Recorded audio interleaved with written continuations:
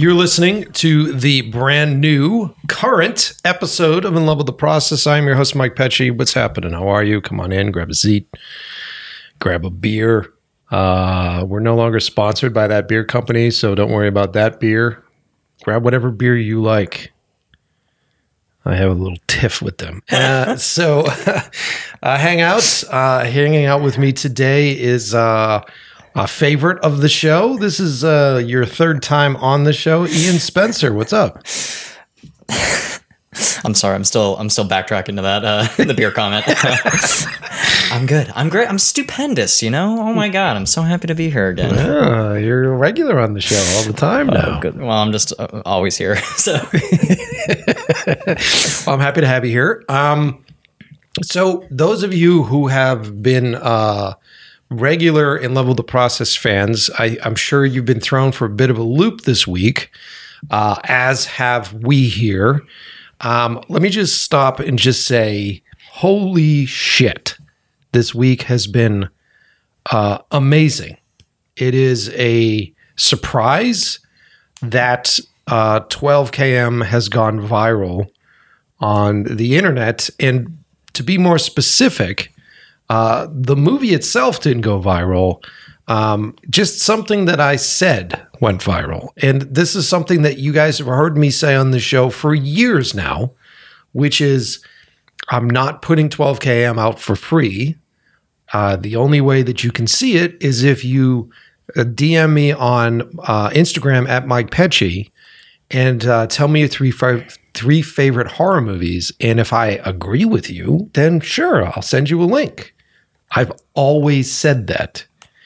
And a few weeks ago, I had this dude reach out to me and he wanted to see it. And so I sent him the link and I checked out his stuff, and he's a nice guy. He doesn't have a ton of traffic. He's a nice dude, he does really cool stuff.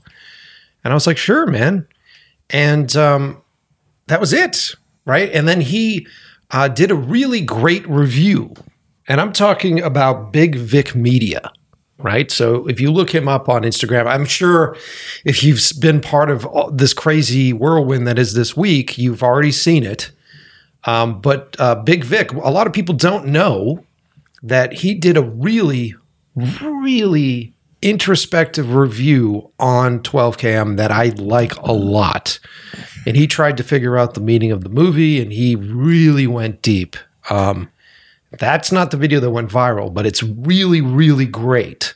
So if you've already seen 12KM and you really want to sort of dig deeper, you should definitely go check out Big Vic's review. I'll see if he'll give it to me so I can post it. He did a really good job of that. And I was really sort of taken back by his review. And this was over a week ago, maybe even 2 weeks ago that I saw that. And no big deal. That was it.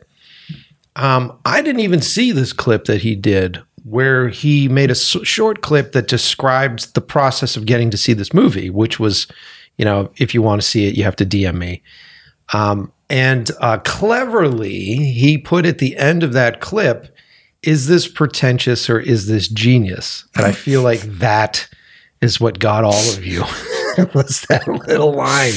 Pretentious? What? No. Definitely genius. Not even that either. It's not like I dropped out of my mom and was like, yo, I've got this great idea. No, this was hard work and a long time coming. And here's something for all of you regular listeners, you filmmakers out there that are listening to the show consistently, and you're always asking about how can you get people to see your stuff.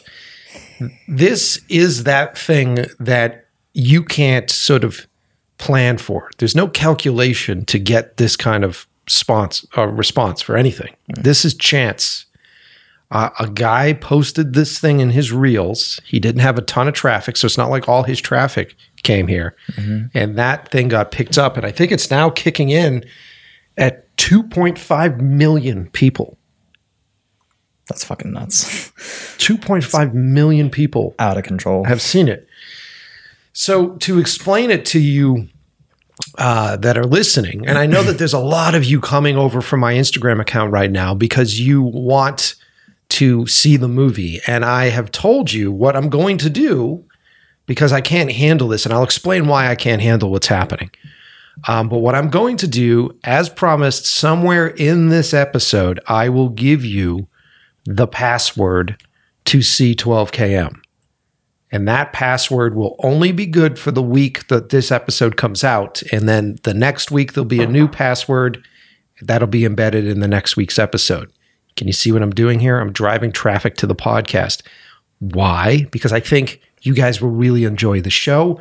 I've had so many people that have seen the movie already come to me and ask, what other movies do you have coming out? What else is happening? This show is where you'll get all that info. So I want everybody to subscribe to this podcast so I can keep you guys all afloat. And in the interim, you can listen to me talking to like great Academy Award-winning cinematographers. There's an episode where I talk with Peter Stormare on the show, actor Peter Stormare from Fargo, from Armageddon. Any Russian in any movie.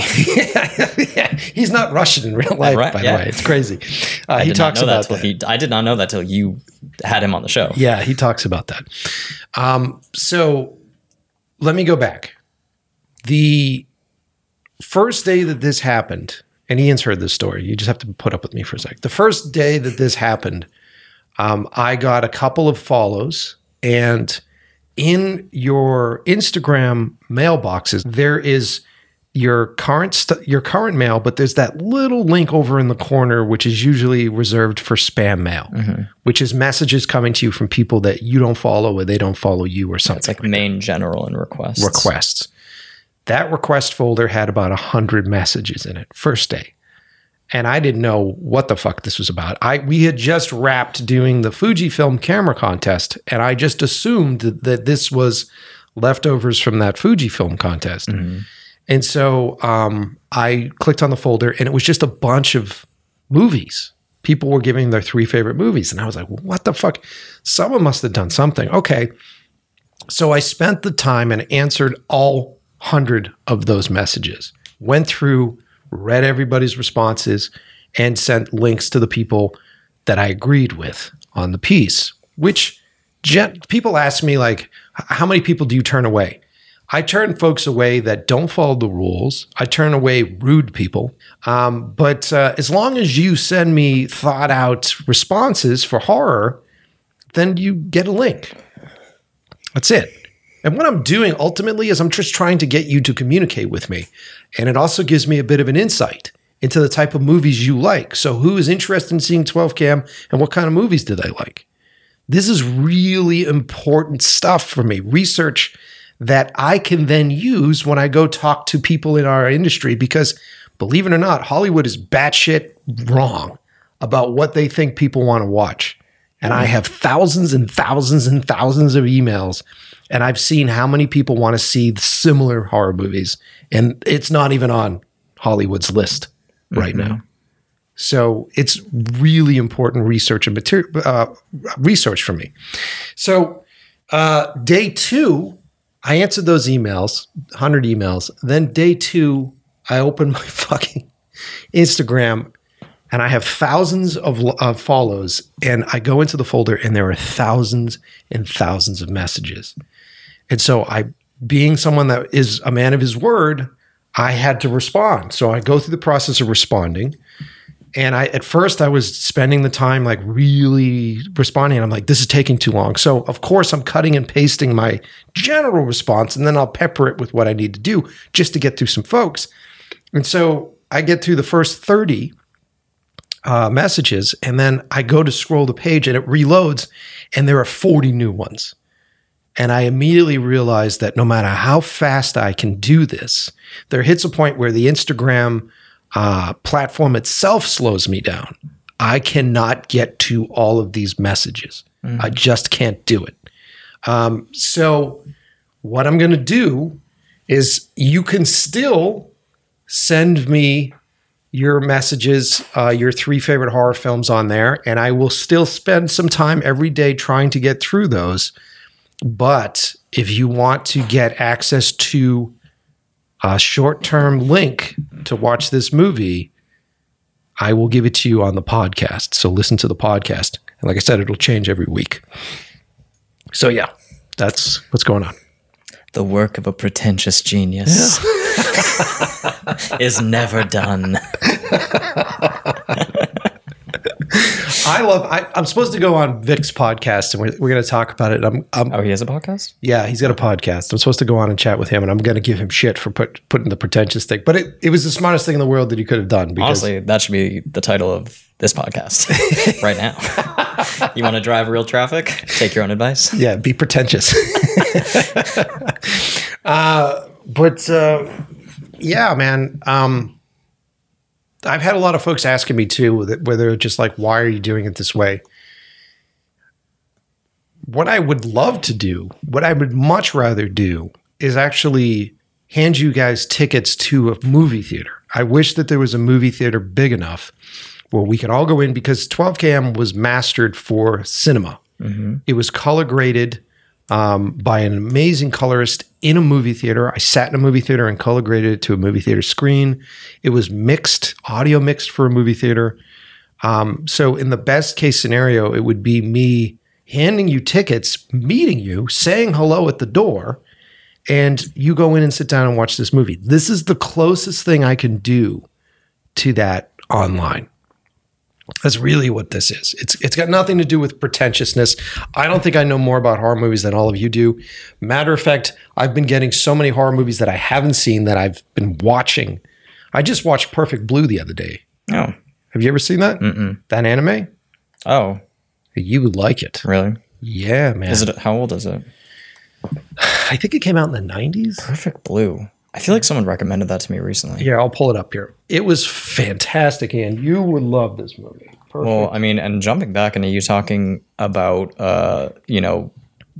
creating this for movie theaters, I think the first time I ever saw it was at Coolidge Corner. You were at the screening, I was right? at the screening, yeah. That's right. I mean, I feel like I probably saw it before that. Yeah. At the house. Yeah. But yeah, that was like, that's when I think about when I watched it, that was the experience. And I fucking love that theater. Yes. Like, that's my favorite theater in Boston. And to see your movie in that theater was, I mean, memorable. It was memorable. Well, that was thanks to Mark, who is the programmer over there. Mm-hmm. And I've had a lot of folks reaching out to me that are from Boston that want me to come back to Boston and do a screening. Here's what I would do. Reach out to Coolidge Corner's either email or their Instagram page and say that you want them to put on another screening of 12KM. And if enough of you want me to screen it there, I'll come back and I'll screen it there, and we'll do that. And the same thing is to be said in a bunch of these larger cities. Like, if there is a lot of you in a city, there has to be more than 50 of you in a city that really want to get together and have a screening. If you guys could figure that out, I'll come do screenings. We'll come do live screenings of this if you guys want to do that. And if someone listening has the opportunity to make something like that happen, just reach out to me.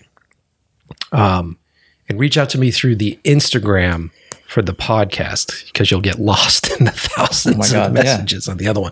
So if you go to In Love with the Process Pod on Instagram, DM me there, because I will see that.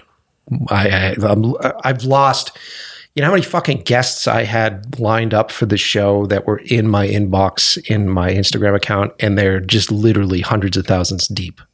I can't even find the fucking messages. I can't even remember who I was talking to. It's been pretty destructive, actually. I didn't think about that when I made that offhand comment. I mean, also, like, once you're going through it, like, if you don't transfer people to your main section or your general section, they just remain in there. So, like, you may answer people back, but then their message is still.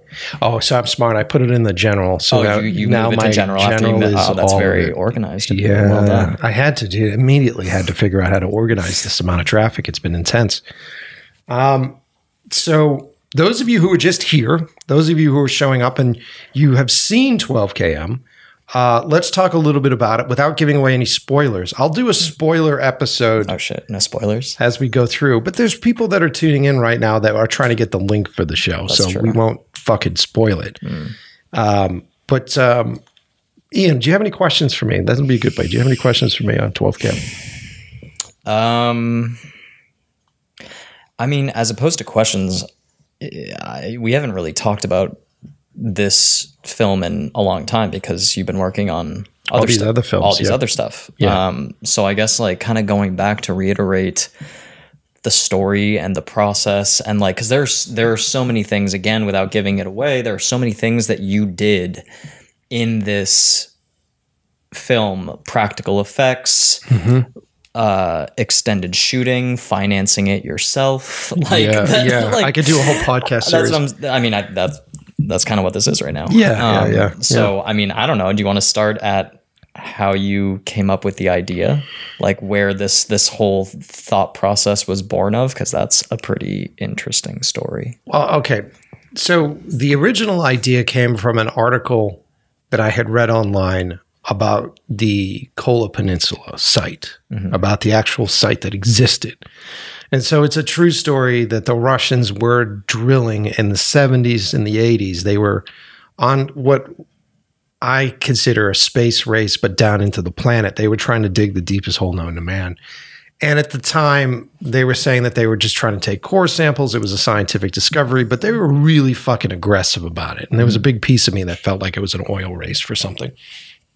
So I had read this article online about, I think it was like the Christian, well, some sort of Christian group had posted it, that the Russians had drilled the deepest hole known to man, and they lowered microphones down into it, and they cracked into this chamber, and they supposedly recorded the screams from hell. They could hear people screaming down in hell. And that part was cheesy to me. I was like, of course. There's no fucking chamber with people screaming down inside of that chamber. No, it's Russia. Yeah. So screams of prisoners of war. But in my head, I just saw like all this really cool setting for an origin story of a creature, and I said that was really fun. But I'm like, what the fuck am I going to do with this? At the time, I didn't have a feature idea in mind, and I'm like, who is going to want to finance this short? I just didn't feel that connected to it. And so I wrote this idea down and I put it in a book and closed it up.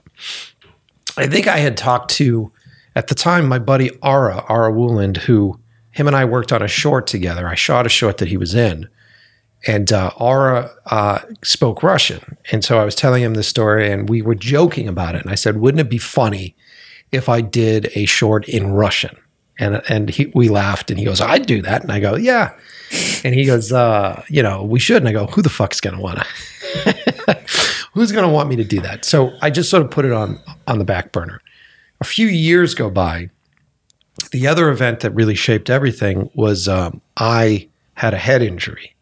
And I've talked about this quite a few times on the show. I'll give you guys the paraphrased version. If you want more of it, you can go back and listen to the other episodes. But I went ice skating for the first time. I went on a date with Gina. We were early in our relationship. And she dragged me on the ice. And I ended up slipping and falling back, and I cracked my skull. And I had internal bleeding, in my brain injury. In my head. Yes, the brain injury coming back as I talk about it. In my head. So I had a hematoma forming on the top of my brain. And normally what they would do is drill into my skull to release the blood pressure, but the hematoma was forming on the main blood vessel. So if they drilled just like a skosh too deep, I'd bleed out and I'd die. And so I woke up in intensive care and a doctor is like shining flashlights in my eyes. They're like, we can't let you go to sleep. You might not wake up. You should call your family. And we're going to see if the bleeding stops. And so I was in intensive care for about 5 days before the bleeding stopped. And in that period of time, that pressure, I actually should post it. I have CAT scans of it where you could see how compressed my brain was due to the blood that was forming in there. It's pretty nuts. And what are you smiling about there? I'm farting. I thought you could hear it. I'm tooting. So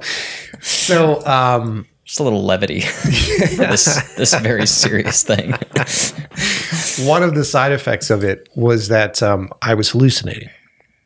And there was this bit where I started to believe that my inner voice wasn't mine. And there are recordings, I think Gina still has them, I would just sort of come out of sort of like this trip that I was on, and I would be like, you got to record this. I got to tell you what I'm seeing, what I'm feeling. And I would start to tell her what I was seeing, and the shadows in the rooms was moving and all this stuff. And I went on this really crazy psychedelic journey with this head injury, especially during that intensive care 5 days. The bleeding stopped, and then the doctor said, well, you've got multiple concussions, and you're going to have to stop work, and this could take up to 5 months for you to recover. And I was so incredibly inspired by what I had been through and what I had witnessed as far as the hallucinations and everything. And I said, I've got this idea, and I want to write this story. And then I thought about it, and I go, oh, and I know how to make that Russia thing work. And so when I stayed with my parents, thank God, for 5 months, and Gina was there. And she met my family for the first time. It was a whole thing. She had to call my family. It was a relationship crash course. Yeah. I'll have to have her on the show, and we'll talk about it. But yeah. And went through this whole process of recovering while having migraines and vertigo. I had crazy vertigo because of the stuff. This is why I watch football players smash into each other, and I'm like, how the fuck do you guys get up after this? I literally fell. Millions of dollars every year. Yeah, it's like, how the fuck did you do that?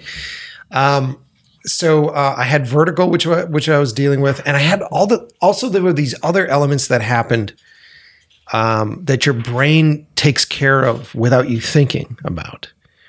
And one of them that stopped happening was the ability to filter out background noise. So suddenly I had like a superpower where I could hear every sound in the room. And so like if I went out to public, I'd hear every conversation. I'd hear the fork on every plate in the restaurant. I'd hear what was happening in the kitchen. I'd hear all of it. And it was driving me crazy. So I couldn't be out in public for a while with that. And I thought all of that interesting stuff with your senses and with sound and with the inner voice, all those things were really coming into play. And being a storyteller that loves scaring people, when I was scared going through that stuff, I was examining what was scaring me.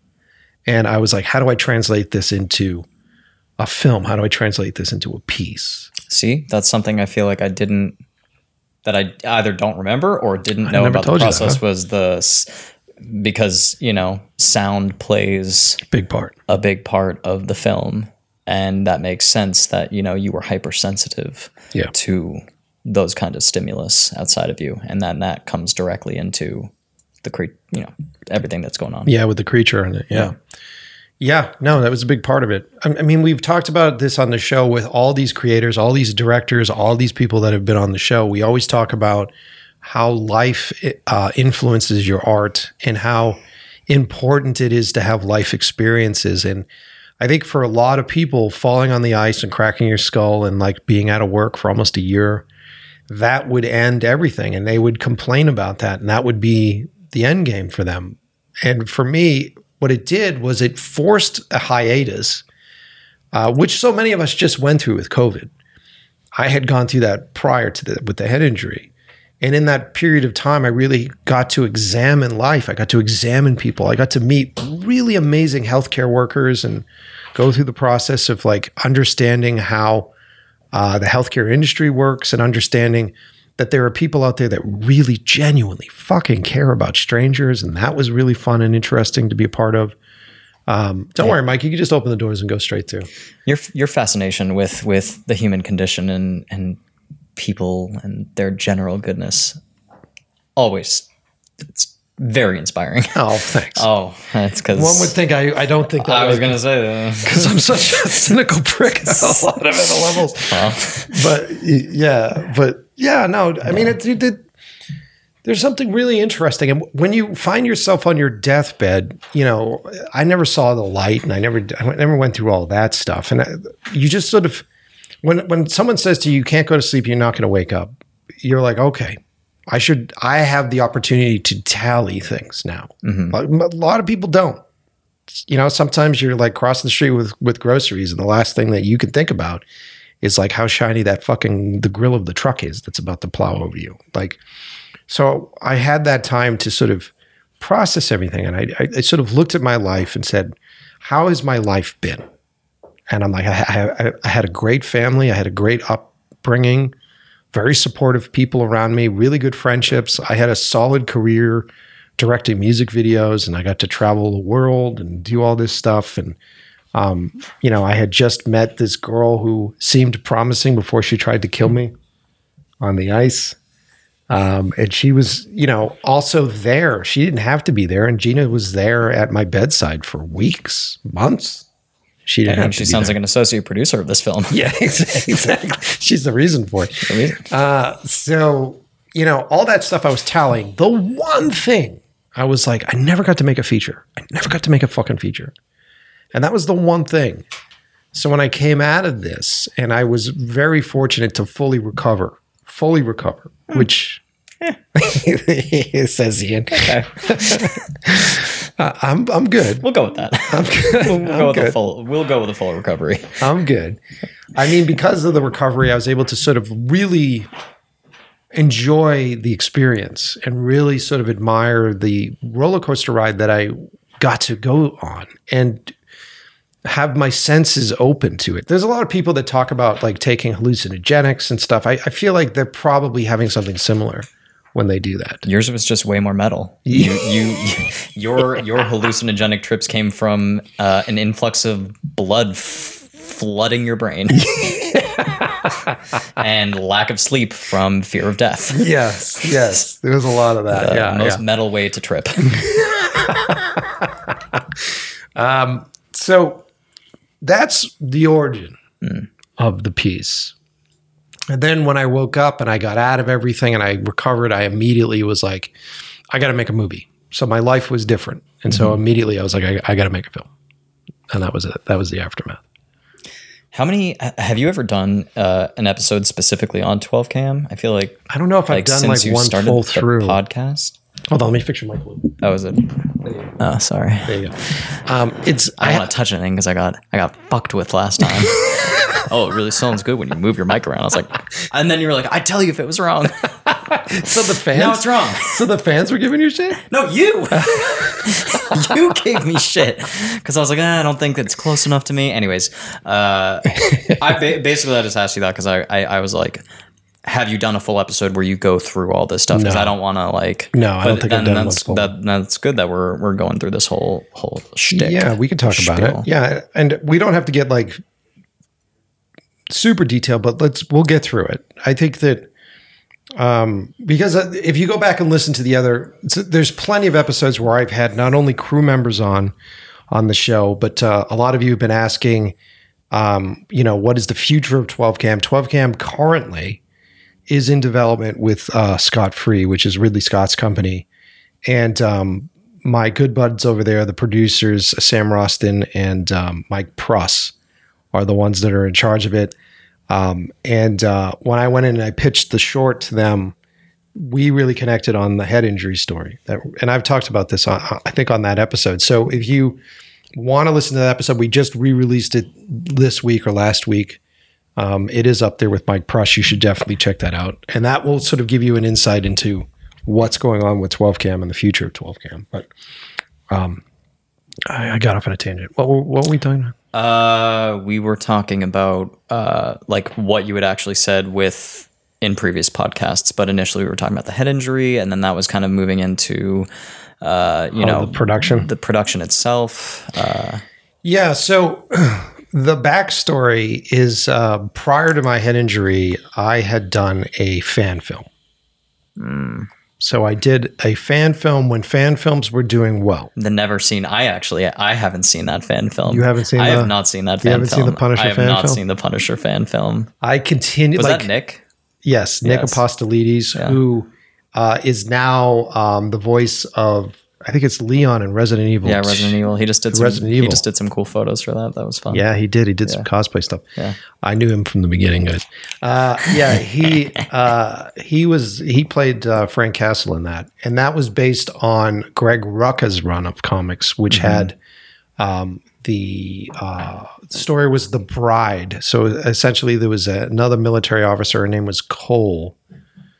What's her first name? And so her family was killed very similar to the way that the Punisher's family was killed. And then she ends up becoming a vigilante and she ends up being brought into the Punisher's world. And I was reading those books while doing the Czarface video for, not retrospects, for Air 'Em Out. And we were shooting the movie sequences in Air 'Em Out. And I was shooting those with anamorphic lenses. And I was joking around because I was looking at the monitor and we were doing this torture scene in the Czarface video, which also starred Ara Wooland, who is in 12KM. And we had him in the Czarface video tied up Lethal Weapon 1 style, where Martin Riggs was, remember when he was kidnapped and he was tied up over a bucket of water and they were electrocuting him? You know, that great Asian actor who was in Die Hard, who was eating that Kit Kat candy bar, was the guy electrocuting him in that. So I was joking around and I said, as I was looking at that frame, I go, we should do a fucking Punisher movie because this shit looks so fucking rad. I can do a Punisher movie. And so I got my friends together to make this proof of concept and we started to shoot it. And I started putting out materials on it because I was teasing the internet. And so I made some posters and then I put out a teaser trailer for it that went out there. And this is before Disney bought Marvel. This is before Marvel was even doing a TV series. We broke the internet. We started getting responses. I think it was posted on CBR. And people were writing, this is better than anything Marvel's ever done. Didn't you get a cease and desist? Yes. This is why no one's seen it. Yes. This is why no one has ever seen this fucking movie. I got a fucking cease and desist from them. And the cease and desist came in and it was flattering. They were just like, this looks too good to be a fan film. Like, you can't put this out. And I was like, flattered, and I immediately wrote back, but of course it goes to the legal department. Hire me. Yeah, exactly. And I wrote back, and I don't want to say that I'm important in any way. I'm sure that this same lawyer was going after people on Etsy for making fucking pillowcases with their fucking characters on it. You know what I mean? So I wrote back to the lawyer and I said, just take it. You guys can use it. Yeah. My initial pitch to them, this is before Netflix. My initial pitch to them was like, you guys should do an online miniseries where we do short episodes and I'll just do like really cool, what's the name of that Punisher book that I really loved? Punisher War Journal. So I was going to do like War Journal episodes where it was like Frank talking about how he did something and see him actually do them. Right. And so they were just like, no. And so here's the reason why this is relevant. I had asked all these amazing, talented people that I had been working with for years on commercials and music videos, and I had rallied them all together to come and work for me for free and shoot the stuff that looked fucking phenomenal. And I had promised them all that this would get a lot of attention, this would help their careers, et cetera, et cetera. I immediately had to go to them and say, we can't release any of this. It was like the biggest letdown. On everybody. And so is there a statute of limitations on cease and desist? Because baby, we could release it now. Yeah. Dude, they'll come after me so hard. Well, you just get another cease and desist and then you take it off. Yeah, sure. Although now it's premeditated. Yeah. And my lawyer said it best where I will say that I wrote an entire article on this, which I think you can find on my website, MikePecci.com. The lawyer came to me and said, like, but you can write an article about what you did. And so I did that. I wrote an article about the entire process that we went through and what we did and how we were talking to Power Glove. You guys know who Power Glove is, and how we were talking to all these really great people to do really cool stuff for it. And that article went viral. Well, here's a question. You may not be able to release it publicly, but is it a situation similar to 12KM where you could have it as a private video and then people get... I'm not going to confirm or deny on air that I've ever screened it in front of other movies. No, as a surprise. No, of course not. What I'm more so saying, like, it's like when you have a private portfolio and you might have work that was copyrighted or bought by another company, and you may not be able to expose it publicly, but it's if it's password protected, it's like there's conversations we can have off air about that stuff. Of course. But yeah. So anyway, how is this relevant to 12 Cam? Yeah. So when I came out of the head injury and I was about to go back to the well, right? All these people, all these friends, all these folks, I knew that I had to make something that was 3 times as good as what 12 km was, or as what the Punisher piece was. This was also the reason why 12 km became almost a 30-minute piece, was that I also wanted to make a film that I could get everybody together and screen in a movie theater that had a beginning, middle, and end. And a lot of shorts, especially if you're making proof of concepts, which this is, the big thing that you hear is that it has to be incredibly short, especially now. Attention spans for most ad execs, or not ad execs, studio execs is like 5 minutes. Mm-hmm. They want like sizzle reels. They want stuff that's super short. So I was like, no, fuck it. I'm going to make a 27-minute piece for the crew, for them, so that we can do that screening that you went to, which was at Coolidge Corner Theater, and have this night. Yeah, sick. Of the whole thing. So, yeah. So I went back to the entire same crew that did the Punisher piece, and it was a lot more people involved. But yeah, that's how we started it. And we did a Kickstarter campaign. My buddy, Tony Fernandez, I'm going to give you all the credit, my friend. He was helping me run the Kickstarter campaign. And I think we raised $16,000 or something like that on the Kickstarter campaign. I can't remember the actual numbers, but we learned about how to raise money through Kickstarter. And that would just sort of scratch the surface of what it costs to make this film. I ended up self-financing the rest of it, which, I think the $16,000 was barely a third. But yeah. Once I got out of the head injury, we got right to work on this. And if that's any inclination, what it takes to make something of this caliber, for people who don't have funding or etc., or if you're hiring someone, like, it costs money. Yeah, it does. It costs money. But it was challenging, man. When you guys see the short, you'll see, like, it takes place in 1980s Russia, and a big challenge with the art team, which was Travis Harrington, Suja Ono. Suja's the shit. Suja is the shit. Larry Sampson, amazing art team that were involved with this film, working during the day on Hollywood movies. So they would do like a 12-hour shift during the day, and then they would come and do an overnight on set dressing and stuff on my movie. So they went above and fucking beyond. Like the office for the professor, when you guys watched the short, that was all beautifully art dressed by Suja. And the detail in that space was just fucking fantastic and phenomenal. Mm-hmm. What was my point before I got off this fucking tangent? Funding? You were talking to the producer guys? But like all that stuff starts to cost money, really does. And as you're trying to find props that are Russian props, that are period props, because we shot this entire movie in Boston, FYI. Yeah. So that was very difficult.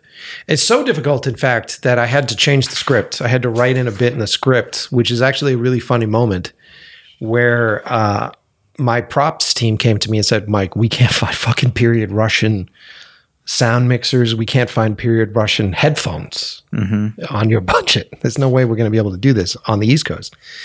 And I said, all right, well, what if the drill team had fractured from the government, the Russian government, so much that they had to buy their gear on the black market. And so they bought American gear, and they couldn't figure it out. They had to have dictionaries to translate how to set the gear up. And I said, that'd be a really fun scene. Oh, yeah. Okay. That makes sense. That's where that comes from. Okay. Oh, yeah. Because we couldn't get our hands on the Russian gear. Right. And it ended up becoming a really good gimmick for Pavel, who plays Daniil in the movie. Is he the one with the beanie? Yes. Yeah. He's the one with the beanie, and he had that nervous tick. And he loved that. He loved the fact that he had the ability to sort of have to translate things and had to like figure out, is this the right fucking dial? And you watch him and he's so good because he's got that backstory, which I, being a younger director at the time, didn't realize was so important for him. And he really made that happen. So yeah. I'm on these tangents here. Why Russian? Why did I do Russian? Besides the fact that it's set in Russia. Well, that's a big part of it. Right. I mean, look, I always laugh and I don't take movies seriously that take place at a spot and all the actors are just speaking English with Russian accents. Yeah. And you're just like, what the fuck? And I think the closest movie, it's kind of a cheesy movie and it's a remake of Seven Samurai. But 13th Warrior with Antonio Banderas. God. Yes. Holy shit, that's a throwback. That bit that they do in the beginning when he's hanging out with all the Vikings and he can't understand their language. And as they do sort of this montage while they're eating meals and riding horses together and he's learning how to fight with their skills. Slowly their language becomes English. Well, we got to make it easy for people. We got to spoon feed it to them. So, and a big influence on this movie, which I'm sure no one's really mentioned, but I'm sure you can see it, is Close Encounters. And my favorite part of Close Encounters is the fact that there is the French guy that has the translator, which I really like. And there's a sense of suspense that happens from an English-speaking audience when you see someone speaking to somebody in English and then that having to be translated, or someone saying something in French. The actors respond to that. So we wait with bated breath for the translation of that. So I really enjoyed that too. And so the more I thought about it, and because I was financing it, I said, fuck it, I'm the boss. So let me do this movie in Russian. I don't speak Russian. I don't speak a lick of it. Let me make this really hard for myself. Yeah, I don't speak a lick of it. I still don't speak Russian. I know "поехали." Like, I know some key words from the movie, but it's a joke with like a lot of the actors in it. They're like, you didn't even learn Russian. I'm like, when did I have time to learn Russian? So it was an interesting challenge, but it proved to be great. Here's another thing as an independent filmmaker that I knew. Boston really doesn't have like a really great pool of actors. It's got great talent, and whenever someone gets really good, they move away. It's just the way it is. And so call it insecurity on my part. I was concerned that I wasn't going to be able to get the best talent needed. And so there was a piece of me that was like, if I do it in another language, I could just change all the fucking subtitles. Like, most people aren't even going to know about it. This was my initial thought. And I was like, I'll just change the subtitles. Yeah.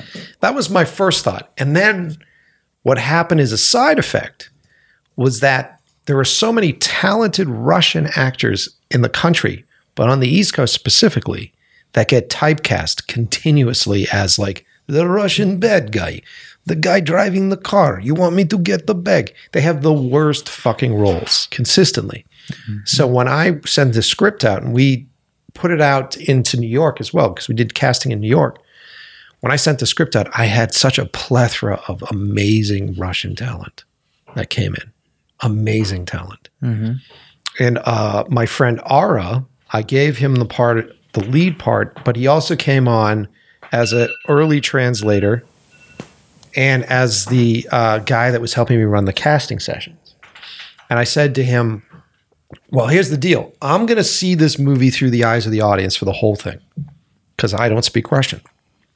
So when we do these casting sessions, do the entire session in Russian. I don't want to know any of it. You can like nod to me in the back with a video camera and say, he's the American director. Whatever you want to do, just do him in Russian, because I wanted to see if I responded to these people without understanding what they said. Crazy, right? What a ridiculous process. Crazy, right? I mean, it's sick, but like, holy shit. So here's a great example of that. We had a bunch of actors come in, and he didn't get cast, but he was really great. I forget the guy's name, which is terrible. It's been a while. So this guy comes in, big burly Russian guy, and Ara speaks Russian through the whole thing. He starts it, he runs it as Russian. What is going on with the gas in this room? I think we all know the answer to that question. Moving on. So So, I said to him, just run him in Russian. So this guy comes in, right? Ara introduces him. The guy, broken English, says to me, "It's great to meet you." And the people were bringing in stuff that they had prepared because we didn't have a script for them. And so this guy gets started. He sits in front of us, right? And me and Tony were there. And he sits in front of us and he slows way down. And he just sort of slouches down at the table. And he starts to speak. Now, I don't speak Russian. I'll give you the tone. And he's just there and he's blah, blah. Da, da, blah, blah, blah, blah, blah. Right? And he's speaking in this dark tone. Oh my God. Right? It's not Russian. It's just the tone. It's definitely not Russian. It's just the tone. And he continues. Blah, blah, blah, blah, blah. Blah, blah. And I'm leaning fucking forward on the table. Me and Tony are both leaning forward. And he has this long pause and blah, blah, blah, blah, blah. And he finishes. And we're both like, holy fuck. We sit back and we go, this guy's amazing. And he leaves the room. And Ara comes back in and he's like, oh, and we're like, that guy's great. He would be great. And Ara goes, he was terrible. He didn't know any of the, he brought in a play. He couldn't remember the lines. He kept pausing because he didn't know what he was doing. He didn't know what he was saying. He was awful. And I went, this is going to work. This theory is going to work because I thought that guy was fucking fantastic. And so it eased my nerves immediately at that point where I said, all right, if I don't get the best actors, then I can still have a great film. The side effect is I got amazing fucking actors. Pavel is amazing.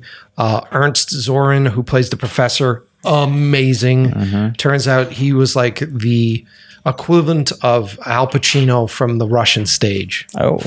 I had no idea. He passed away recently. Oh, shit. Amazing guy. Gene Raven was so much fun. Gene plays the head driller that has a couple of really funny lines in the movie. I had such a good time with Gene. Gene's fascinating. I was running a casting call in our offices back in Boston, which were upstairs from Boston Casting. So those of you from Boston, you'll know this building. And we had to put up signs because that building is so fucking confusing. It's like a maze. And so you had to put up these signs everywhere. And I had run a casting session earlier that morning and I hadn't taken the signs down. And I'm sitting there and I would leave my door open to the office all the time because I like to meet people. People would come by. And there was this like knock on the door and this big tall guy comes in and he kind of reminded me of, what's his name from The Professional, from Leon, that actor. Oh my God. I can't remember his name, the French actor. He looked like him. He felt like him. And I was like, who's this guy? And he comes in and he's like, hey. And he was really cool. And he's like, can I do a read? Is that how he sounds to you in your head? I've spoken with him recently. He does not sound like that. And I had so much fun. He did such a great read. And he showed up to set with so much prepared. And he had such a small part. I enjoyed working with him so much that he ended up being cast as the lead in my other concept film called Who's There? Jean Reno. That's right. That's the original. So Gene Raven is in the movie. He's also fucking fantastic. Really great, folks. Enjoy the leaf blower. It doesn't fail. It's been quiet here all day. Hey, last time it was a heavy storm. Yeah, so which is actually nicer. Enjoy it. So yeah, that's how we did the casting for the film. That's how we brought the people together and all that stuff. So at this moment, where are we at right now? We're at about 52 minutes in. Let's take a break. I want to do some ad reads, but before I do the ad reads, I'm going to give you guys what you want. I'm going to give you guys what you're here for right now. So if you want to watch 12 Cam today, right now, before we wrap out the rest of this episode, because maybe we'll get some spoiler shit in the back end of this episode. So we'll do this now. Right? If you want to listen or watch 12 Cam, what I need you to do is go to the inlovewiththeprocess.com website. That is the website for this podcast. That is the place to go if you want to listen to other episodes of this show. I've curated all the episodes by subject material. So if you want to listen to me talk to other directors or other actors, you want to listen to me talk to food. Yeah, I'm a huge fucking barbecue nerd. So I've had barbecue pitmasters on the show. The Goat Mafia, who continues to avoid hanging out with me. I've had them on the show. They make amazing goat birria tacos. They've been here. Or if you're like, I got to get more of that Ian bloke. Yeah. I got to hear more about him. So if you go to inlovewiththeprocess.com, on the main page, I'm just going to go there right now. On the main page, if you scroll down, you'll see a header that says, host Mike Pecci's film 12KM. I talk about how the film went viral this week, and there is a watch it now button. Now, don't go there yet because you need the password. The password is going to change every week. So for this week, when this episode comes out, the password is very simple, all in caps. Pretentious genius. It is ILWP. ILWP, all in caps, is the password. The password is for the page that it takes you to, and the password will also be used to watch the video. All right? ILWP, all in caps. That's where to go to watch the thing. Thank you for sitting through the episode thus far. I hope we've sort of got you hooked onto listening to more episodes of the show. And let me jump quickly into some sponsor reads. I was talking about Fujifilm. After we finish recording tonight, I'm actually going to hang out with Sergio tonight and give him the camera that he won. Just so happens that he's here in Los Angeles. It just so happens that that fucking landscaper is getting closer. Listen to that. I think he's like right outside the window looking in at me and just using it right now. Don't look. Yeah, I'm not going to look him in the eye. Don't look. I'm not going to look him in the eye. So Fujifilm. Fujifilm has been supporting the show since the halfway through this year. Love these guys. We just gave away the XH2S. I use this camera all the time. You've been using the Fujifilm rigs. What do you think? The GFX 100 is the one you and Gina have been shooting with a lot. I mean, I keep thinking about how I want to shoot with it more. Okay, hold on. Here's some insider info. Ian's butthurt I am not butthurt. that he couldn't win the camera. That he couldn't win the camera. Oh my God. No one could win the camera. Sergio doesn't even exist. He does exist. I'm going to meet him tonight. You're just butthurt. You can't enter the contest. You can't enter the contest. You're friends with me. If I gave you a free camera, they would lose their shit. Oh, he just admitted it and we're friends. Yeah, soon to be not friends. Hey, I'll go take care of that leaf blower for you, and I'll be back in. So thank you, Fujifilm, for setting up the contest for us. Thank you, everybody that was involved. I announced the runners-up on last week's episode. I will be sending you guys super fan pins from us here at the show. I just haven't been able to get to it because of this craziness, obviously. But we'll get there. If you guys are looking for a camera that is a great starter camera to shoot your movies, shoot your short films, but also works as a still camera, I think it's a workhorse all the way around, especially if you're starting a new production company and you want to have a rig that you can make the most money with. Takes a lot of the need to know how cameras work out of it without sacrificing it looking awesome. Yeah, the quality. I mean, the autofocus alone in it is the autofocus, the customizable. We don't call them LUTs. We don't call them LUTs, right? We call what do we call them? They're like film looks. Something. Yeah, they're essentially LUTs. They're film looks that are in the camera. But I mean, pretty much anything you shoot looks great. Yeah, it looks real nice. Check it out. Go to fujifilm-x.com or follow them on Instagram. Check out the Fujifilm X-H2S.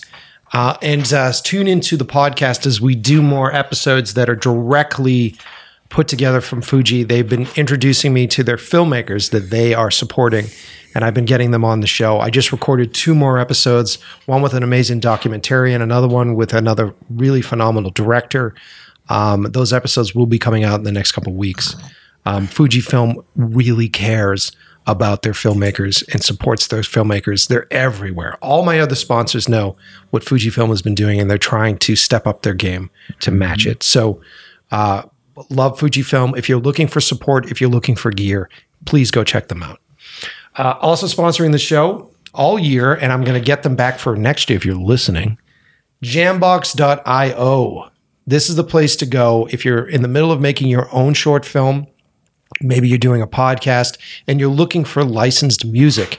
And I know you're rolling your eyes. If you've been in this business long enough as an editor, you know that your clients never really put aside money for music. They always hit you up with like, hey, we got like $200. What can we do?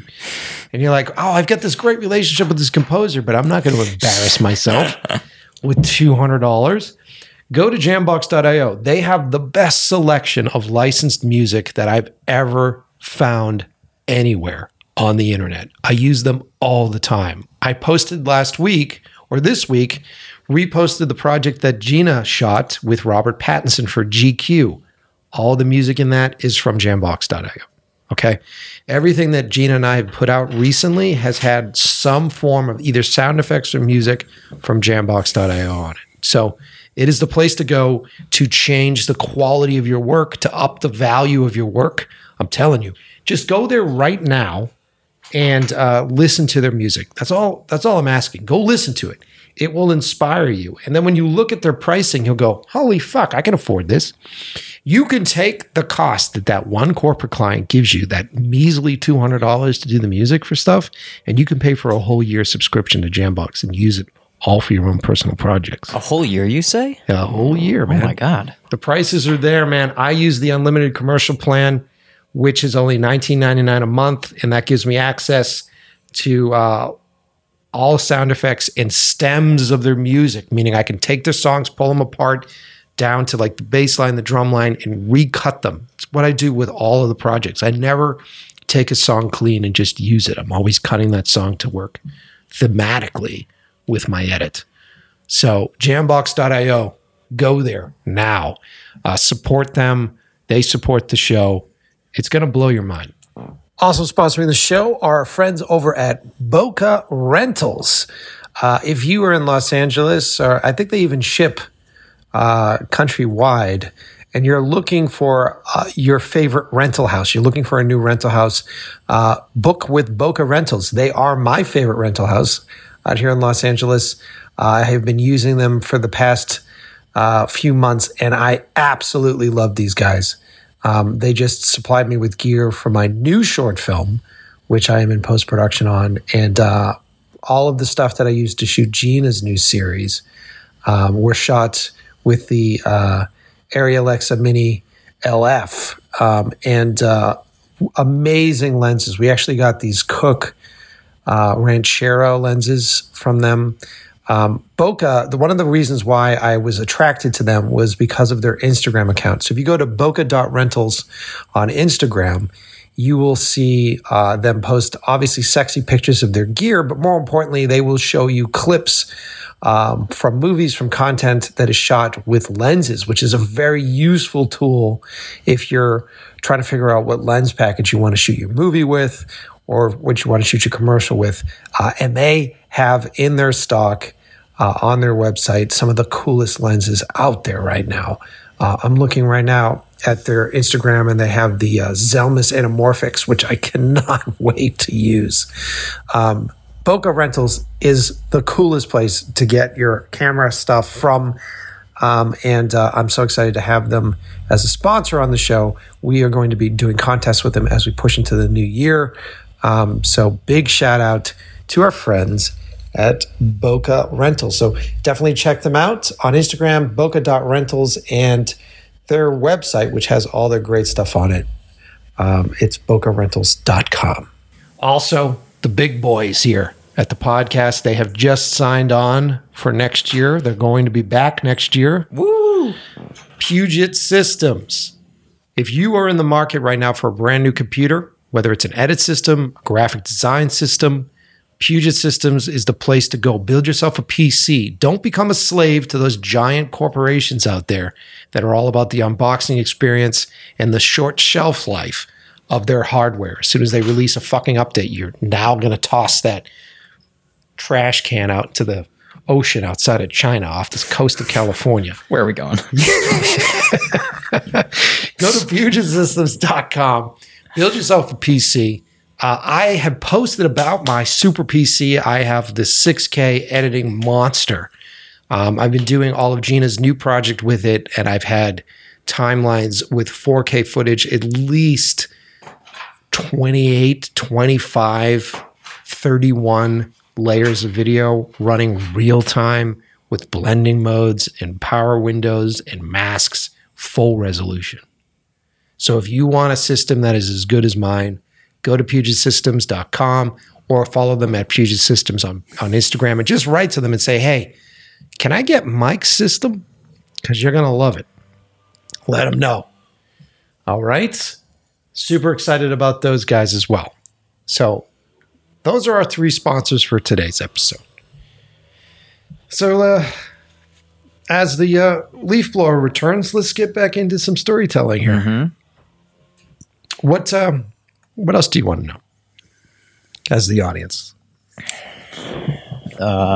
And are we spoiler free now that people can watch it? Well, we can do a spoiler. We don't have to spoil the climax. Let's be real. Most people that haven't seen the movie have all jumped ship right now to go watch the movie because they tuned in to get the password. Okay. They're probably coming back now that you've seen the movie. So let's say spoilers at this point. I want to hear about the practical effects. I would love to know exactly how you achieved those microscopic looks. What were you using? Okay. So one of the things that was a challenge on 12KM was that I knew that I had this creature, and I knew this creature was going to be some form of fluid and oil, because oil made sense because we're drilling for oil and the oil race that happened in that time period. So thematically, it made sense for me to do like a black fluid or a dark fluid.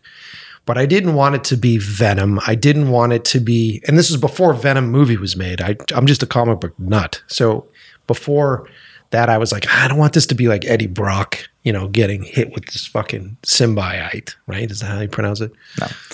It's not. Symbiote. Symbiote. There it is. So I was like, all right, so it's got to be some sort of fluid. But I think the fluid was just a carrier for the creature, which is essentially this microscopic thing. And let me give you some super spoilers. We've written a feature film version of this. Will Simmons has written a feature film version of this, which I said is being produced. We've talked about the fact that these particles that they find in this chamber belong to some sort of species, some sort of thing that has intellect that is in the particles themselves. And the particles are just the solidified version of the fluid. So as the fluid petrifies over time, it ends up solidifying and then becomes airborne. And so it's essentially like the life raft for this creature to get out. So once it's airborne, they can float up through the hole and through the space. And so I don't know if this comes through in the movie. Enough people have talked about it, but the theory is that when those particles are introduced to a specific sound, and it's the sound that is resonating in the pit that they record with the microphones, when that sound is then projected onto these particles, those particles then liquefy again, enabling them to move and consume and manipulate. Prior to that, when you're just inhaling those particles can just influence you.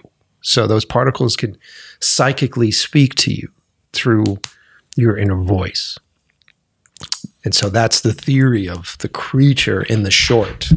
That's interesting. And I don't think I've looked at it in this sense, but like a lot of what you're talking about refers heavily to like disease and like infection and, things becoming airborne or being dormant or harmless until they come in contact with a specific,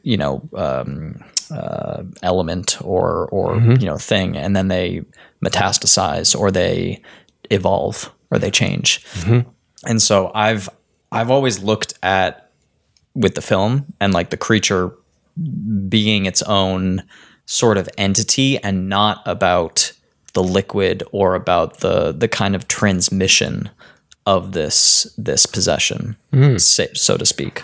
So, I mean, that's an interesting line to draw. Yeah. I mean,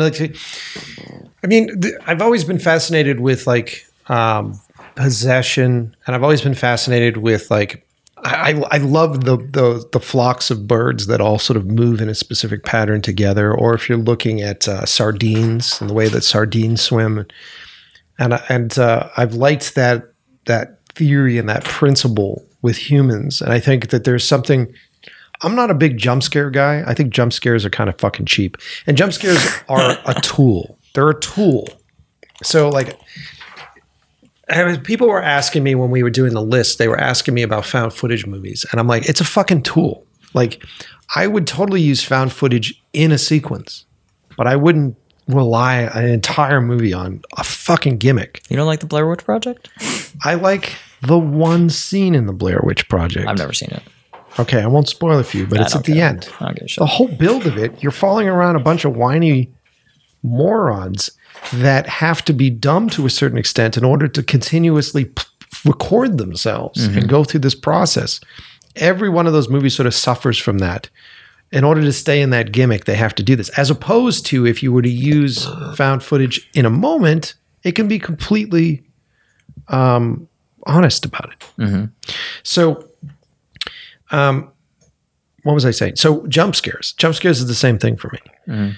And so I like the idea of seeing horror sort of progress in front of you and seeing it happen slowly. And there's nothing better.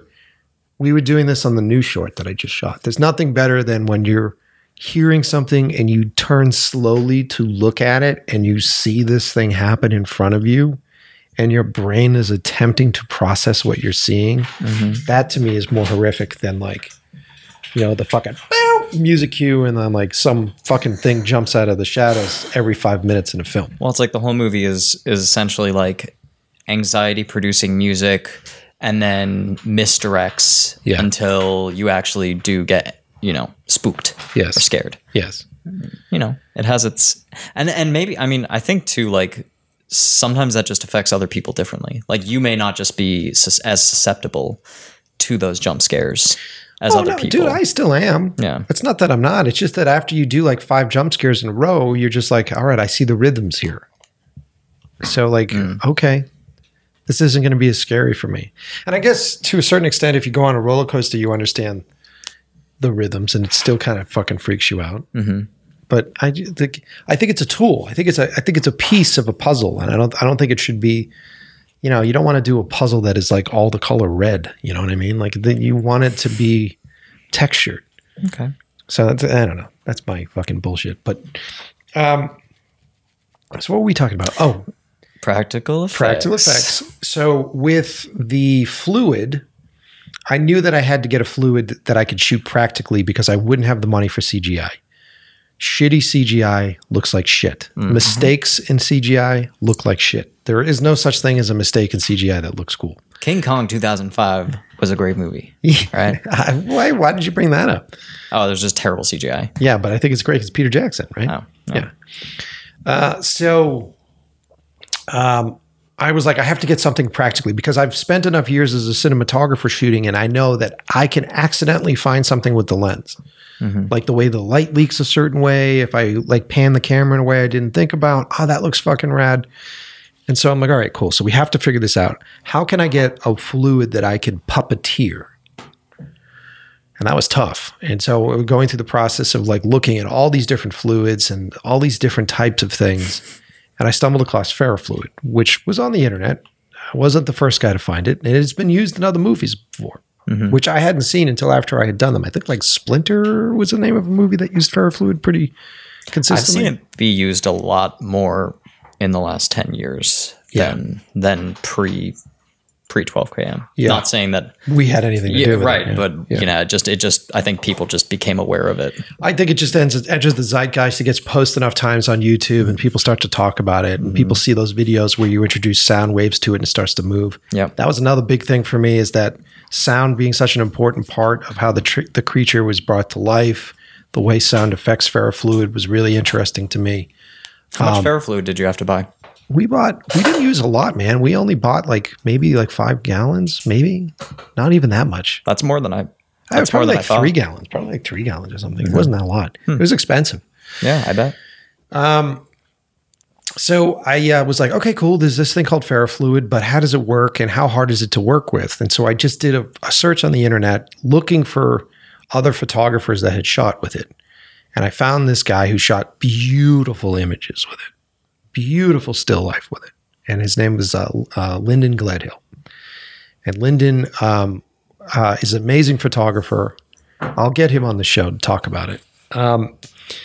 And I reached out to him and I just asked him a couple questions. I said, hey, I'm going to do this movie and how hard is it to work with this fluid? And I'd love to just sort of get your input and advice on this.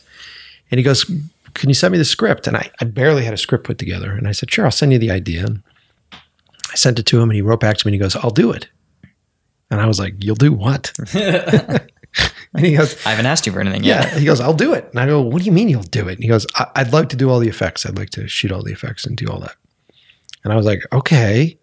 And he was like, yeah. And I said, well, where are you? And he's like, I'm in Pennsylvania at the time. He was in Pennsylvania. He was in Amish country, Pennsylvania. And I was like, and we're in Boston. And I was like, I got to drive to all right, maybe, dude.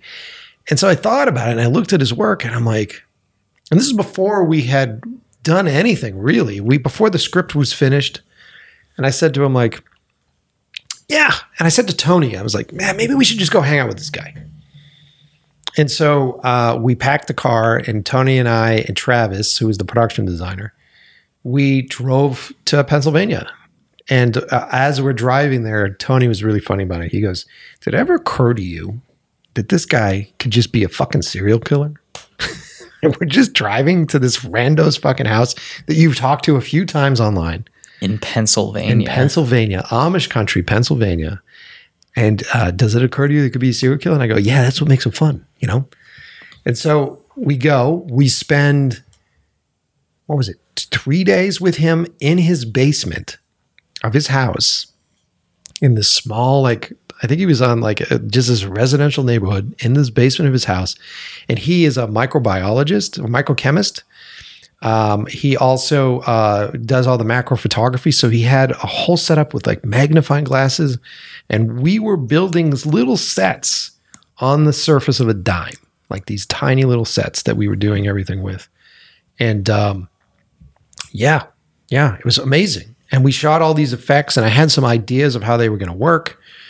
If you've watched the film, you'll see that there are sequences where we go into the brain of people. Funny enough, brains. We go into the brain, and while we were puppeteering this fluid, I had turned to Travis and I go, well, it'd be rad is if we can get our hands on a sheep's brain. And he goes, yeah. And he left for a while. He took off, came back with a sheep's brain, and he had it cut in half. So he had 2 different versions of it. And so we took this, and the thought was, I put it in this tray, and I was shooting it with a super close-up lens, and I had the ferrofluid in a tray next to it. And we had these super high-powered magnets. You couldn't, if you put your hand between the 2 magnets, it would crush your hand. That's how intense these magnets were. Damn. And so I was moving this fluid in the tray, and as I would put the magnet under the table, and there was enough power to still move this fluid. And the fluid would slosh around in this tray. And I go, okay, so here's the shot. Maybe this will be a cool credit thing or transition where I'll move the fluid and it will slowly cover the brain. So the fluid will move into the tray of the brain and it'll act as a natural wipe and it'll go to black. That'd be fun. And so we have this monitor, we have the monitor set up, we have all these cameras and stuff, all provided by our friends over at Rule Boston Camera back at home. And so we're looking at this monitor, and I'm just not looking at what I'm doing. And I start to move the magnet. And I'm looking at the monitor and I'm expecting the black to cover the brain. Mm-hmm. And there's nothing there. The magnet's now underneath the brain and there's no ferrofluid.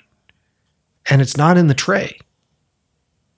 And I was like, where the fuck did the ferrofluid go?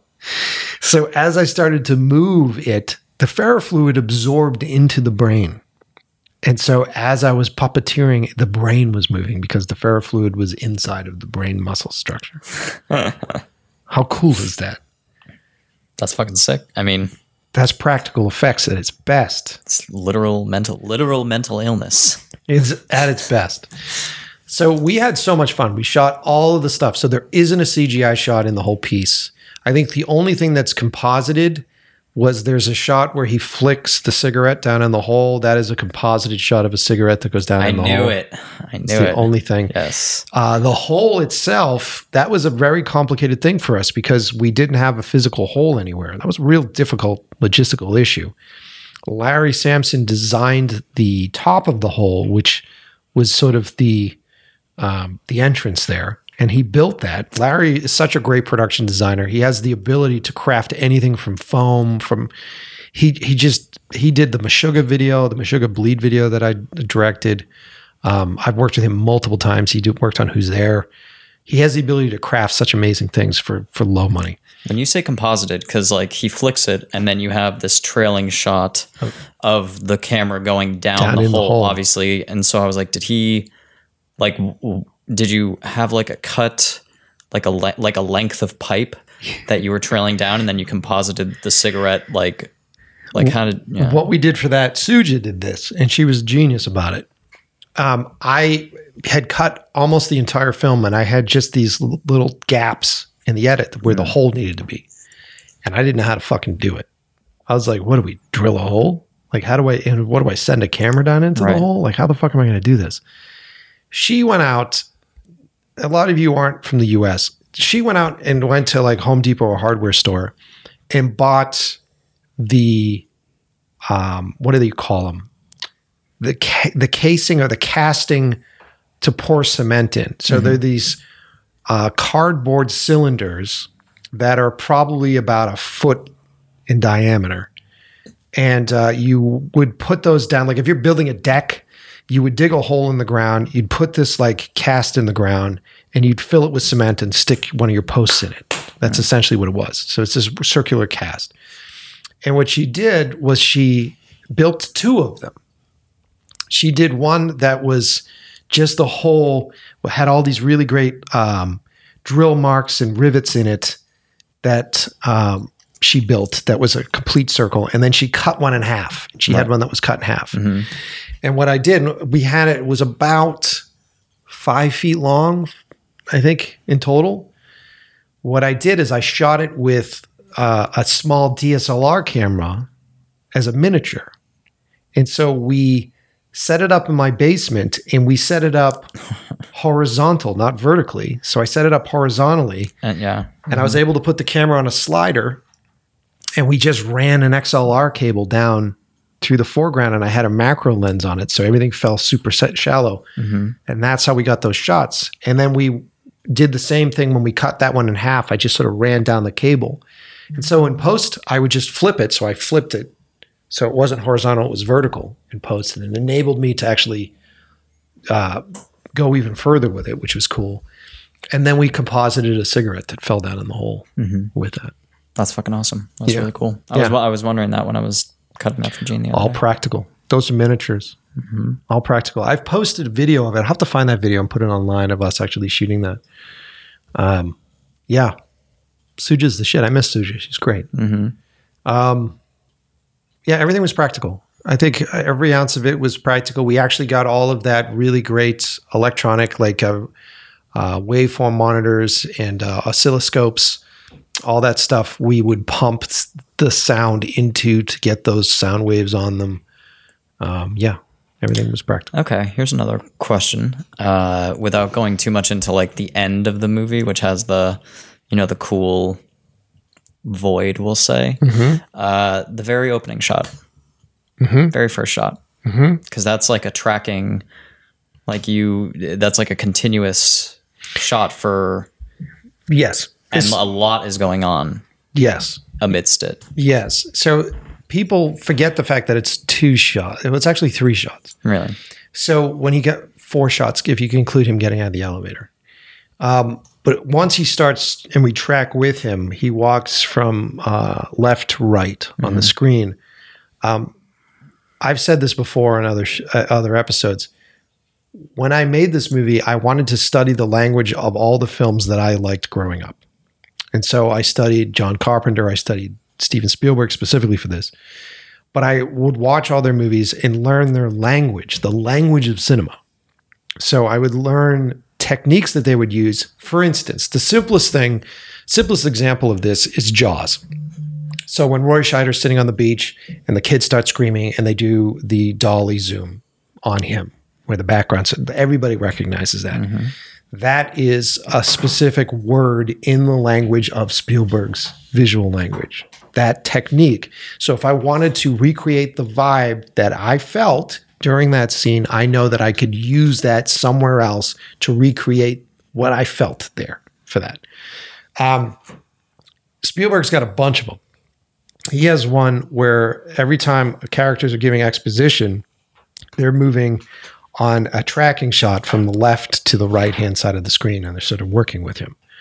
I love that stuff. And so I was studying all those little language bits and moments, and as I put this piece together, I was like, I want to use that technique for this, and I want to use this technique for that.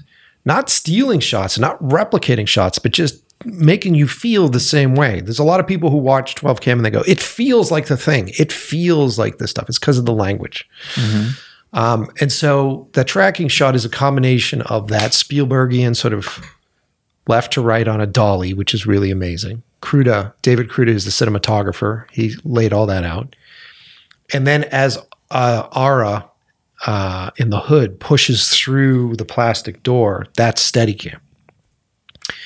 And I wanted to do a Steadicam shot to establish the environment, to establish the stage in which this play was going to happen, because there was a lot of things that we needed to understand. We needed to understand that the office was up higher on the right-hand side. We needed to understand what we called the sound altar was on the left. And that's where the professor and Daniil were, and that the hole was in the center. And we needed to show all of the players. And so doing so, and I also needed to show that these guys were packing up stuff and that they had finally finished drilling. And so there was all these different storytelling elements that were important that I wanted the audience to absorb immediately.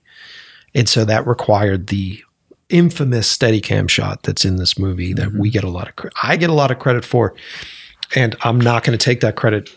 The credit goes to our Steadicam operator. He was amazing. The credit goes to David Kruta, the cinematographer, and the credit goes to Vlad, who was our assistant director. I just put his episode up. He did the blocking with the background extras. So I sort of staged it and said, here's where I think everything's going to go. And then I had to go deal with a bunch of problems, and I came back and they showed me the shot, and it was just beautiful. Yeah. I love that opening shot, or that opening sequence. Yeah. I don't take credit for it. I mean, I had it storyboarded, but I don't take credit for the final thing. Those guys crushed it. Like crushed that shot. So it's funny. The stuff that we get credit for as directors, really, the credit is deserved towards the crew for all that stuff. It really is. Let me ask you, Mike, is there anything you want to talk about based on this movie that you haven't talked about yet? Something you want people to know before they see it, after they see it? I've been getting a lot of questions afterwards, and the camp is divided. Audience members are either in the camp in which they need everything answered for them. Mm-hmm. They need to know where things come from and what this means and what is that camp. Hollywood works for you right now. It's incredibly frustrating because if you're ever pitching an idea, Hollywood's like, what's the origin and where's this coming? It's like, it doesn't need an origin. It just needs to be scary in this moment. It's at the moment. If something happens, if someone hits you with a car, you don't know where they fucking came from. You don't know any of that stuff. You're in the moment dealing with what happened. And that is where the horror is. I think the more you describe, the more answers you give, the less scary a movie is, the less fulfilling a movie is. And you hear this all the time from other filmmakers, which is like, I want the audience to leave with questions. I want the audience to leave and have a conversation about stuff. And I know it seems like it could be a cop-out, but it's not. It's intentionally done that way because I don't know all the answers. Like, I was directing you guys to Big Vic's, breakdown of this movie and his review of this film. He goes off in places that I never even thought of, that I think are wonderful. And they add to the screening opportunity, the screening experience. They add to the texture of this film. And this film has always been a proof of concept for a larger piece. And a lot of folks are like, I wish it was longer. Of course you do. I crafted it that way. I made it that way. Like if you watch the end of this, if you got to the end of this short and you went, well, that was great. That was perfect. No one would want to make a fucking feature. Like it's intentionally crafted so that you want more. That's the purpose of it. And so I celebrate the folks that are willing to get lost in the tone, in the vibe, in the elements of this movie. And it's not a perfect film, which is great. I love that it's not. There are so many accidents and happy mistakes that happen in this bit that I love so much. And I talk about this on the podcast a lot. Like our favorite movies aren't perfect. If you watch Die Hard, there's that bit where finally John McClane is fighting with, what's his name? The blonde guy, and he wraps the chain around his neck and he fucking, and he's punching him and he pulls him down the staircase. And there's this dolly shot that shakes like a motherfucker. And you know that the director McTiernan was in the edit room going like, oh my God, it's fucking shaking. It looks like shit. It adds to the movie. It's this happy accident that adds to the suspense of it. And I think that is what's so fun about cinema. And I think a lot of our new movies right now, with the technology, you can stabilize everything and everything needs to be perfect and there needs to be this perfection. And I love David Fincher movies, but he's all about that third person, like perfection with his films. And I think that, it works for his stuff, but I think that's not the reason I make movies. And I think there's something really fun in the mistakes and the organic elements of it. And so if you have questions about the end of this movie and you want me to explain those things to you, I'm not going to fully do that. I will say to you that take into consideration the fact that I had the head injury and take into consideration the fear that comes with not having control of your body and not having control of your inner voice. And there are so many people that have been asking, like, where did he go? And did he fall in the hole? And like, what is that? Think about it. Like, what do you think that is? And at the end of the day, this movie really ended up becoming a story about a father and son relationship. And that's really what it ends up being. It's the ability that we don't get to say what we need to say to someone that passes on. And how weak we are when it comes to that, how weak we are as a species when it comes to our own little problems, and how susceptible we are to be manipulated when it comes to the emotions that we feel. And I think it's incredibly relevant with social media and with dopamine and with everything else. Like, you could say that the bad guy in this movie is dopamine. You could say that. Easily. The villain is dopamine. Yeah, you could very easily say that in this movie. So, yeah, there's a lot of fun stuff there. And I encourage you all to post what you think the movie's about and what you think is happening at the end of that film. And I encourage you guys to start conversations about it. And I will get into conversations with you guys because I'm curious to see what you think is happening here, because I've got an answer that I know, that I needed to know. Yeah, that's what's going on. What's up? So I feel like, just to like round it out, since it's coming to a close now. Yes. You suffered a head injury. You made this movie. You had never made a feature, and you wanted to get that done. And this was almost 10 years ago. Yeah. Close to 10 years ago. Yeah. Would you make the same movie today? How have you evolved since you made this with your new life experiences, with not having that fear of death or incompletion? No. You wouldn't make this movie. No. I mean, I don't think it would be this.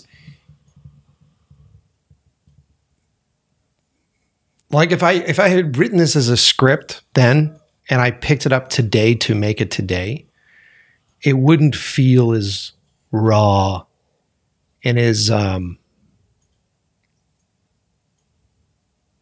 organic as it does. Because I think the fact that I was fresh off of all of those experiences, they were resonating. I mean, I probably still had residual vertigo and shit. Like all that stuff was still very fresh and resonating with it. So it wouldn't exist the same way it does now. I think that it would be different. It would be a lot different now. And as we sort of progress into making the feature version of this, a lot of folks have asked, like, what is the feature and what is the feature vibe? It's currently what we have written is much different, and it takes place after this. And so, which I think is great, because then I can experience this in an interesting way, because it takes place with people that know that this had happened. So for me as a filmmaker, I know that this has happened. And so now I can tell this story from the perspective of a world that knew this happened. And then how does this evolve from there? And how does this affect people after that? So I think I'm in the perfect place to tell the feature version of this. But I promise this, that when we do it, it will be practical. It will be organic. It will be sloppy. It'll be fucking frightening. And what I really wish, I want to fucking have happen is I want to see, that Scott-free logo, because the reality of the situation is it'll have, this is what would happen today if it was made with Scott-free and it went through and all that stuff. The trailers would go like, from the guy who brought you Alien, from the guy who brought you Prometheus, from the studio that, all that stuff. It would be that they wouldn't even mention my name, from Ridley Scott. Yeah, just be a hype monster. Right. And so that's how it would come out. And I love that. I love the fact that because that's the movie I want to fucking see. That's the position I want to be in the theater and just see that fucking trailer and go, fuck me. Like, what is this? And if you saw that with the visuals that we do and with the stuff that you see, people would clamor to go see this movie. And I think one of the reasons why it's so hard to be made is that it's not an IP. So it's not an intellectual property from something else that already exists. So it's very tough to get a new, fresh idea off the fucking ground. But if it was from Ridley Scott, I mean, I know everybody I know would go see that fucking movie. And I know everybody listening to this would go see that fucking movie. And so what we need to do is convince fucking Hollywood that that's what needs to happen. And it isn't just convincing, because Ridley saw this fucking movie. It blows my mind. I was in a meeting with the guys and they're like, Ridley saw it, he loves this movie. I go, what? And they're like, yeah. So it's not that, it's the studios, it's the financiers, it's all this other bullshit. And so these folks are the people that drag their heels. And so what is so important about what's happening right now with all this viral activity and all of you that are begging to see this movie, what is so important is that you're posting about it, you're talking about it, you're putting it out there, because the people that finance these things watch everything we do. This is what they care about. This is what they care about. They care about numbers. And so if you love this movie, tell your friends about it, tell people about it. If you think, this is dangerous, but I'm going to do it. If you think that there is an actor that you want in this movie, write to them, write to their Instagram pages and say, have you seen 12KM yet? Have you done this yet? Write to Scott Free, write to any of the studios, write to A24, anybody that you think you would like to see this movie made by. And I say that because I've done it already. I've met with all these fucking people. I've met with all these different places and they go, yeah, but you're like a first time director and like you need to do more stuff and you have to prove that there's an audience. Dude, motherfuckers, we just accidentally proved that there's an audience. You guys are the audience. You guys are the audience and you need to make sure that they can fucking hear you. And if you want this to be made as a feature film and you want to continue on this journey with me, and I love each and every one of you for surprising me, for showing up one day on my fucking Monday. He really does. He's been so happy. Yeah, I've been happy about this. Like, and this is why I'm talking to each and every one of you. If you want this thing to fucking happen, I need your help. You need to prove that it'll make money. And the only way you can do that is by spreading the shit around. Very similar to as if we had dug the hole and you were infected with this shit and you're spreading it around that way. Ian's rolling his eyes. But it's true. I know it's corny. But it's true. I just want a hyper clip of you saying the term fluid throughout this entire episode. Just fluid. Every time you say it, I was like, ugh. But anyway, where are we at? Okay, so we're good, man. Yeah. I hope you guys enjoyed this episode. Thank you, Ian, for being here and sitting through this with me. Of course. I needed your help. Absolutely. And if you guys want more, listen to all the other episodes. And I go off on tangents about this movie with all sorts of different people, and I get their input. And we'll try to, I might try to get some of you fans on the show. So we'll keep that in mind. And I have seen all of your reviews and the reviews that have been posted on IMDb. What are we at right now? Yeah, let's check it out. What are we at? Almost 400 in the past week. But some of these reviews, like, dear Hollywood, pay attention, okay? So there's a review here, 8 out of 10. I'll take it. Finally, this is how this starts. I want more period. I want more period. I need more. At last, a short worthy of watching. It's refreshing and definitely a bright spot in the sea of mediocre horror movies nowadays. Oof. That's a chirp. That is a big chirp. That's a fucking chirp. I think it's kind of cool that you need the director's permission to watch it. Yeah, it was an accident, but I appreciate that. I don't know what to expect, but this movie is a gem. I was drawn in right away. Movie held my attention from the first minute right to the very end. There are no jump scares. There were a few jump scares in there, but atmosphere is fantastic and the visuals are amazing. Thank you, dude. Concept is incredible and will leave you with a question at the end. I need answers to. So I'm hoping there will maybe be a part 2. This is Mixie Boo. I love people's names. Mixie Boo. If you've been listening to this episode, get to work. I'll read a couple more of these. Just because I'm so grateful that you guys spent the time to do it. Are there any trolls? I'm looking for. I know. I'm looking for I want a bad review. I'm looking for a shitty review, and it's actually really hard to find. Let's see. Incredible movie. Yeah. I don't want to sound like an asshole by reading all the good stuff. Right. Okay, here we go. Here's a 6 out of 10. All right, let's give it to me. Idea is great. First of all, marketing for this was beautifully done. Sound designer did a really great job. Oh God, okay, so English is probably not their first language. Sound designer did really great job. Idea to tell a story about Kola super deep, I think he's saying deep there, borehole is interesting if you know the myth that surrounded it. Great.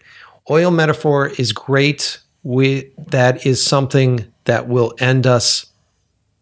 Russian language in a movie was a very nice punch. Okay.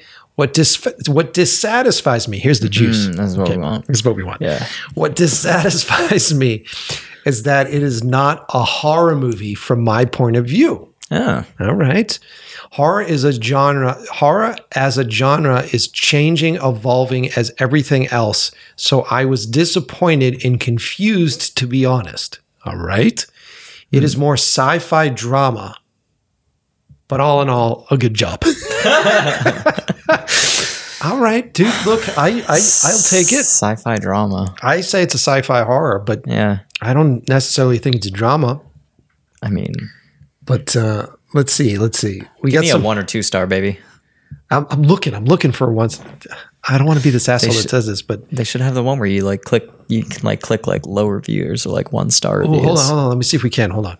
Bear with us, guys. There are so many. Now we're just having fun. There's so many great reviews here, and I just don't want to be that asshole that's reading all the good reviews. Review rating. Here we go. All right, so those are all the 10 stars. Can you? Yeah, let's go all the. There we go. There we go. Yes, we love filters. There we go. All right, so here's someone that gave it a 3 out of 10. Meh. Hold on, we're doing this one. Titled No Point. Okay. Definitely creepy, but had no plot point. Had no plot. It made you have no attachment to any characters. Also explained nothing that was going on. And apparently, this has a requirement of number of characters. So there is a bunch of autofill. Okay, I'm trying to read. Obviously, English is not the first language. Getting the word of a person that I know is a character that I know of, and that is the reason I don't like. Okay, buddy. The term and oh my God, I want to continue with this, but it's so hard. It's like reading hieroglyphics. Yeah, no. Okay, no point. Okay, I'm struggling to see the point of what you were writing there, but I appreciate you taking the time to write that. Apparently, it affected you in a good way. Okay, 4 out of 10. Meh. I like this one. By Dragon Lady. Dragon Lady was meh. She starts by saying, it was so-so. I felt that it could have been better. All right. If they had gotten to the point sooner, okay, or had a point that could be found. All right. Most of the time, I was unsure of exactly what was going on. But all in all, I think it has potential. I love that. This is a 4 out of 10. All in all, I think it has potential. By the way, BTW, I am also not a fan of unnecessary nudity. Okay. Well, you know. These are good. I hope you guys are enjoying these. It's not your audience. I hope you guys are enjoying these. Hold on. Well produced, bad storytelling. Oh my God, I'm skipping to that one. Hold on. 5 out of 10. At the beginning of the film, I was very curious about what I was about to watch. Buy, as in like I'm going to purchase something. Buy, the story was not what I was expecting. I think horror films are one of the hardest to do. But if you can't create a connection between the characters and the consumer, it would be tough to scare them or even keep them in front of the TV. At the end of the film, I was even more confused. And with the disappointment of having spent 30 minutes in something I was not expecting, for free, by the way, in a bad way, because of the quote unquote horror that was just not there. Oh, apparently this guy disagrees with our last dude. A couple of jump scares and very loud and noisy sounds are not enough to do a good horror movie. I will sum it up that there is a lot of potential. Mike, I don't know if you know this, but you got a little bit of potential, my friend. I love even the shitty comments. People are like, let me see. Let me continue to read this without being an asshole. I would sum it up that there's a lot of potential. I like a lot of the things about the movie, but I couldn't connect with the story/characters. And that is a number one rule for horror in films in general.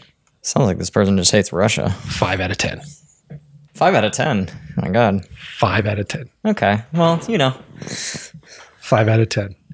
I've got a bunch of 6 out of 10s on here. They're great. Let me leave your palate with a good review. Let me make myself feel better real quick. Let me find a good one here. Oh, I like this one. 10 out of 10. Thank you so much. Awesome. What does that say? Awesome men send. Lovecraftian horror with a Russian twist. I love it. The term Lovecraftian gets bandied. Branded, maybe? I think that's what he's trying to say. About quite literally in horror circles. I don't know what he's saying there. Whether in print or on screen, I think he's saying that Lovecraftian gets used too much. It is a lofty goal, and all too often is attached to a project unworthy of the adjective. 12 Kilometers is not only Lovecraftian, it lives up to H.P.L's writing and concept without being a direct. I don't know what that word is. What is that word? Even with my glasses, like pastiche. Yeah. What is Pastiche. Just move on. Being a direct ripoff. Just move on. We don't have enough time. The film is visually stunning. I like this guy. The film is visually stunning with camera pans that enhance the flow and the pace of the script. The sound work is perfect. Mike Tran is in the other room. Your sound work is perfect. As it has to be, since it is an integral part of the plot. The score builds tension quite well and is used sparsely enough that when you hear the shift in music, your anticipation elevates with it. Oh, fuck yeah, dude. I found myself forgetting that this was an independent short and wanted more when it was finished. I highly recommend this film to any fans of horror, the supernatural, or just great filmmaking. Well, thank you. I mean, and as you can see from the review right before that, that person did not like the sound, you know, or didn't think that the sound was as important or was enough, etc. So it's all objective. Well, dude, it is. And I think that I love the reason why I like reading subjective. Yeah, the reason why I love reading bad reviews is that I learn a lot more from bad reviews than I do from good reviews. Totally. And so I'm the first one to go through them. And here's the thing. This is something I learned early on when I was filmmaking and when I was doing casting sessions. And I've talked about this on other episodes. But when I was casting commercials, we would have these cattle calls where we'd bring in like hundreds of people. And it would be a call for like, you know, mid-30s woman, you know, and we'd get the plethora of it. Like the casting sessions would bring us all sorts of different folks. And my job as a director is to try to find somebody that A, speaks to me when they first walk in the room. I believe that without doing anything, they have the skills to carry this character. So just by looking at them, that is generally what I'm looking at first. And then you're sort of mining them to see how do they handle problems? How do they handle things that are going to come up on set? And what is their toolbox like? That's what you're doing as a director. When you're doing a commercial, there is this table that is behind you, which is all of the creative directors and the in-company producers that are generally on their fucking phones. Generally on their phones. And I know there's a lot of creative directors out there that are like, Mike. And I'm like, I'm sorry, it's true. And so you're sitting behind me on your phones. And so as I go through this casting session, I remember I was dealing with this beautiful actress that had such a great toolbox, and I was so into her stuff. And she came in and she performed, and she left, and I sat back going like, we got it. Like, she's the woman that I want to be on set. She's the woman I want to be in the trenches with for the next fucking 15 hours while I try to make whatever this, let's pretend it was a toilet paper ad, whatever bullshit that I was trying to sell. And so I turned back to them, and this woman looked at me and she goes, I don't like her. And I go, what do you mean you don't like her? And she goes, I don't like her. I said, yeah, but she's got all this really great talent and she's really good at what she does. And she goes, she reminds me of this girl that I used to go to high school with who also had red hair. And whenever I see red hair like that, I just think of that bitch so-and-so, so-and-so, so-and-so. And at that moment, that was a good learning lesson for me. Sounds like a real you problem. Yeah. This is how movies are. Whenever we go and sit down to watch a film, I feel like the movie theater is a better place for it because you can sort of embarrassingly sort of shed a lot of your preconceived notions and sit down with strangers easier than you can when you're at home. But I think depending upon what mood you are when you start something, like everybody's all excited about Everywhere, Everything at Once. Or I think that's the title of it, that A24 movie. Everything Everywhere All at Once. Yeah, yes, yeah. Michelle Yeoh. Oh.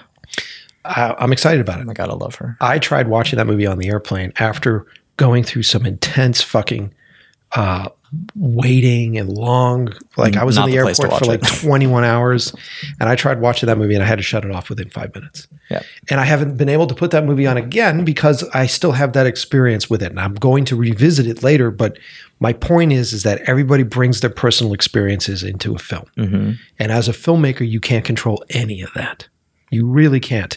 And if you're making movies, if you leave them very open-ended and you leave them with questions, folks can start to bring their own life experiences into their explanations of these things, and they start to enjoy them more. And then these things become something more than that. Or they enjoy them less. Yeah. Like someone could like a movie or like what they're watching up until subject matter gets addressed that they don't like. Like the woman that we just read doesn't like nudity, or an interracial marriage, or gays, or whatever. Like as soon as they see one thing that they don't like, they're like, I didn't like it. Yeah. I'm not about this. And oftentimes it's so like you can tell by how what like their vocabulary and the vocabulary that they're using. You can tell when you read these things where they're coming from. Mm-hmm. And so, or I didn't like all the swear, like the people who don't like that you swear so much. I fucking love that. My point is that I love these reviews. They're very useful to me. So if you watch this movie and you fucking hate it, then write me a review about how much you hate it. Oh my God. Because I want to know. We need some more 1 stars, baby. Yeah, give me some more 1 stars, baby. We have way too many 10s. Pretentious genius strikes again.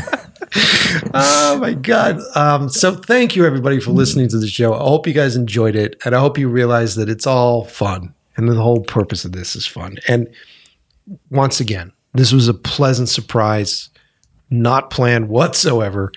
And I'm just enjoying every minute of this. And thank you for being here while we rambled through this whole Absolutely. thing. Love it. All right, everybody.